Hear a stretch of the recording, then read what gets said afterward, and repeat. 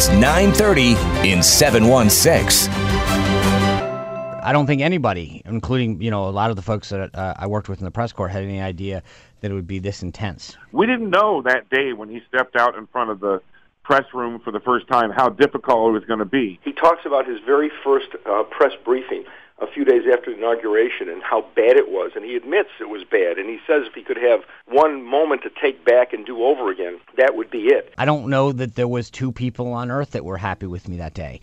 I'm Tim Wenger on 930 in 716, powered by the Brothers of Mercy, a 5-star rated skilled nursing residence offering affordable living in a country setting. Sean Spicer's book, The Briefing, it's out, and it's getting lots of attention. And in a moment, you'll hear his conversation on WBEN Wednesday morning with Susan Rose and Brian Mazurowski on the book and more. First, some insight. He'll be remembered as a guy who was not very comfortable and not particularly effective in that position. Our political guru, Carl Calabrese, with thoughts on the former press secretary. He'll also, unfortunately, be remembered as the target of one of the great Saturday Night Live impersonations, where Melissa McCarthy, the actress, played him as a press secretary, which was hilarious. And unfortunately, I think that image is stuck with a lot of people. But I read a review of his book. His book just came out. I read a review, and I heard him do an interview the other day about the book. It was interesting. His interview, he talks about his very first press briefing a few days after the inauguration and how bad it was, and he admits it was bad, and he says if he could have one moment to take back and do over again, that would be it. It was all about the size of the crowds at inauguration, and he was very combative, and he basically declared war with the media that day, and he said it was a terrible mistake, and he wishes he could do it over again. What I thought was interesting in this book review is, he says he didn't understand what Donald Trump wanted when he went out to talk to the press that day, that he realizes now Trump wanted a logical, he says, nuanced argument why the media was wrong and why the crowds were the same size, and he went out thinking Donald Trump wanted a war with the press. And that's fine, but you may want to ask him this question. Did anyone ever think to say to Donald Trump, ignore it, forget this thing about this story about how big the crowd was compared to the Obama crowd? It's not worth it. Just let it go. You've got bigger fish to fry as president. Don't go there. That would be the question I would ask him. Well, he didn't do that. Leads us to our next question. We've been asking people all morning long who you think has been the most effective press secretary for the president, Sarah Sanders or Sean Spicer. Overwhelmingly, people are saying Sarah Sanders. Does that surprise you at all? Not at all. I think she's excellent. I mean, I watch her in these forums. I can't think of a more hostile forum for a press secretary for Donald Trump to be in, and she handles herself very, very well. She knows when to be combative. She knows when to put the press and the media in its place, and she just doesn't get rattled. I think she's excellent, and she's going to be tough to replace when she leaves. Well, I got to tell you, I know Sean Spicer.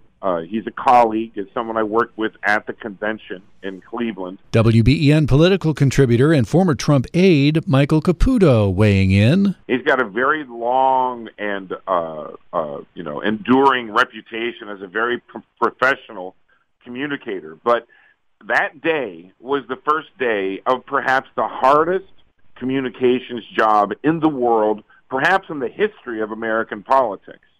I can't imagine having that kind of pressure.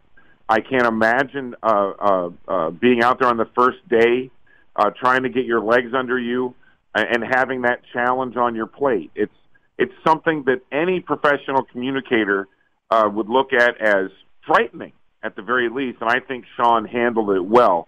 He may have regrets. Everybody in their professional life has a regret here or there. They wish they had, worked a certain day or a certain project differently. I admire Sean for being frank in his book, and I really look forward to reading it. Do you think the book is kind of like an apology tour? No, not at all. I think it's Sean's perspective. Let's think about two different things. Number one, this is Sean documenting how he was trying very hard to get his sea legs and trying to get wrap his hands around probably what was going to be a very difficult press secretary assignment. We didn't know that day when he stepped out in front of the press room for the first time how difficult it was going to be. But we also, at the same time, had a president who grew up and fought, and succeeded in what is probably the most difficult media market in the world. That's New York City, with its tabloids and hyper-aggressive television reporters. And he had that very aggressive punch-first kind of mentality in New York for decades, and then he came to Washington, where the media is very, very different. They're focused on content and on your answers and picking apart every letter of every word that you say. So not only was Sean walking into a firing line that he didn't know how to predict or even handle quite yet, he was working with with a president and a client who was really going to face the most difficult communications challenge of a presidency. And now Spicer, in his own words, on WBEN. Did you know what you were getting yourself into when you took that job? In some respects, Brian, I did, but in a lot of ways, clearly it's been unbelievably unconventional and disruptive. That's what he was as a candidate and is now as a president. So in some ways, I think I had somewhat of a semblance of this. I had talked to my predecessors. We had gone through a series of mock, prep sessions and really tried to get a handle on this, but never, I don't think anybody, including, a lot of the folks that I worked with in the press corps, had any idea that it would be this intense. The president got a do-over last week with the Putin meeting when it came to the word would or wouldn't. Right. Do you wish that you could have had a do-over while you were in the job? Yeah, like a lot of them. Maybe with that crowd size, the inauguration. Yeah, and Susan, I start the book. I don't start it. I think it's the second chapter. I talk about that. I would absolutely love a do-over. That was there. I don't know that there was two people on earth that were happy with me that day. I wish in so many ways I could have started over and done that differently. That was not the way that I would have liked to have made my debut. The president wasn't happy with me.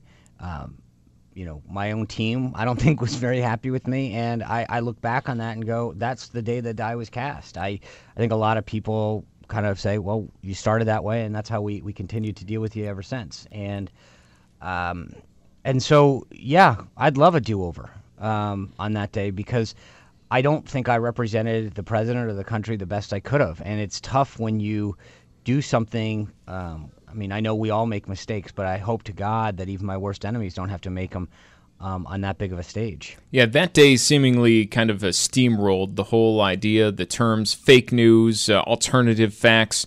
How do you define fake news as the president says it? Well, let me just walk back a second and talk about I believe, number one, that a free press is essential to any democracy, especially ours. I think that in the book, I name reporters by name that are tough, that I don't always agree with their stories, but I think are top-notch professionals, because I think that painting any industry or group of people with a broad brush isn't probably as effective as calling out specific examples of concern or behavior. And so I think it's more effective, frankly, in any circumstance to be very specific with what the problem is or the concern is. And so whether it's the behavior or the story, there are reporters and reporting that I think is not accurate. And when it comes to fake news, I think there's different buckets. There's outright fake news that we all agree on, where we talk about propaganda that gets put out, and then there's sort of false reporting. And I kind of think that there's a delineation between those two things. Would Trump be as popular as he is now if there wasn't so much negative news coverage? Wow, that's a good question. I think that part of that there is a huge segment of support for how he pushes back, how he fights, and they appreciate the fact that he's authentic and not a politician in the mold that have been, come before in almost in every instance. So I think in some ways part of it is him calling it out. It strengthens his support among the base. That pushback, the fight you're just talking about, sometimes when the president goes on about something, either in front of a microphone or on Twitter, does anyone ever say to him, Sean, move on. Ignore it. Let it go. Obviously, the president takes advice and counsel from his team and from his friends. But ultimately, he's the decider. He's going to figure out. And look, the thing that we forget, Susan, is that, I write this in the book. There are so many times during the campaign that other candidates would have just been left for dead because of an instance. And Donald Trump not only continued to go forward, but in many cases stronger than before. And he looks at, I think, he reads the landscape and the message, and crafts a message that has largely been successful for his career and definitely through the campaign. So he takes the advice that his senior team gets him, but ultimately he decides what he thinks is going to be the most effective strategy. How many times were you caught off guard by a tweet from the president while you were on the job? Caught off guard, I don't know what the number would be, but I mean, there were plenty. I mean, you learn to adapt under him, meaning that in the past, my role would normally be to craft the messages and the tactics and the tweets and all this, and then go and say, okay, this is what we want to do. This is when we want to do it. Let me know if you have any edits. We'll hit send. And Trump's the opposite. He decides when to go, what the message is going to be, and when to hit send. And your job is to amplify that. Sean, you were with the RNC before you were with the president. Once it gets in your blood, is it hard to leave and walk away? I mean, it's been 1 year since you've been out. And I'm sorry. So what's the? Well, is it hard for you just to let it go, to walk away from it all? Are you coming back in any form?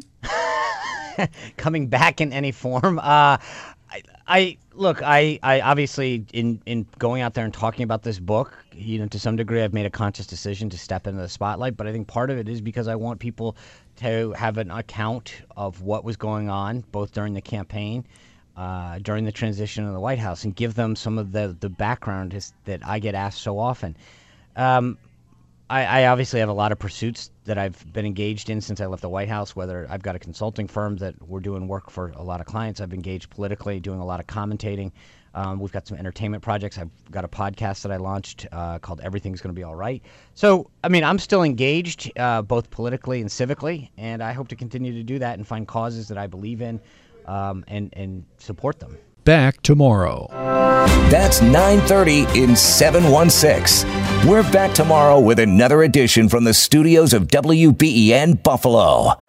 Baseball is in full swing. NBA playoffs are heating up, and your NFL team is gearing up for training camp. Listen to the latest on the teams you love here on the Odyssey app. The biggest sports radio stations in the country, providing unrivaled local coverage of their teams, all in one place. Exclusive interviews with players, coaches, and team executives, streaming live and always available on demand. Stay in the know with your favorite teams right here on the Odyssey app.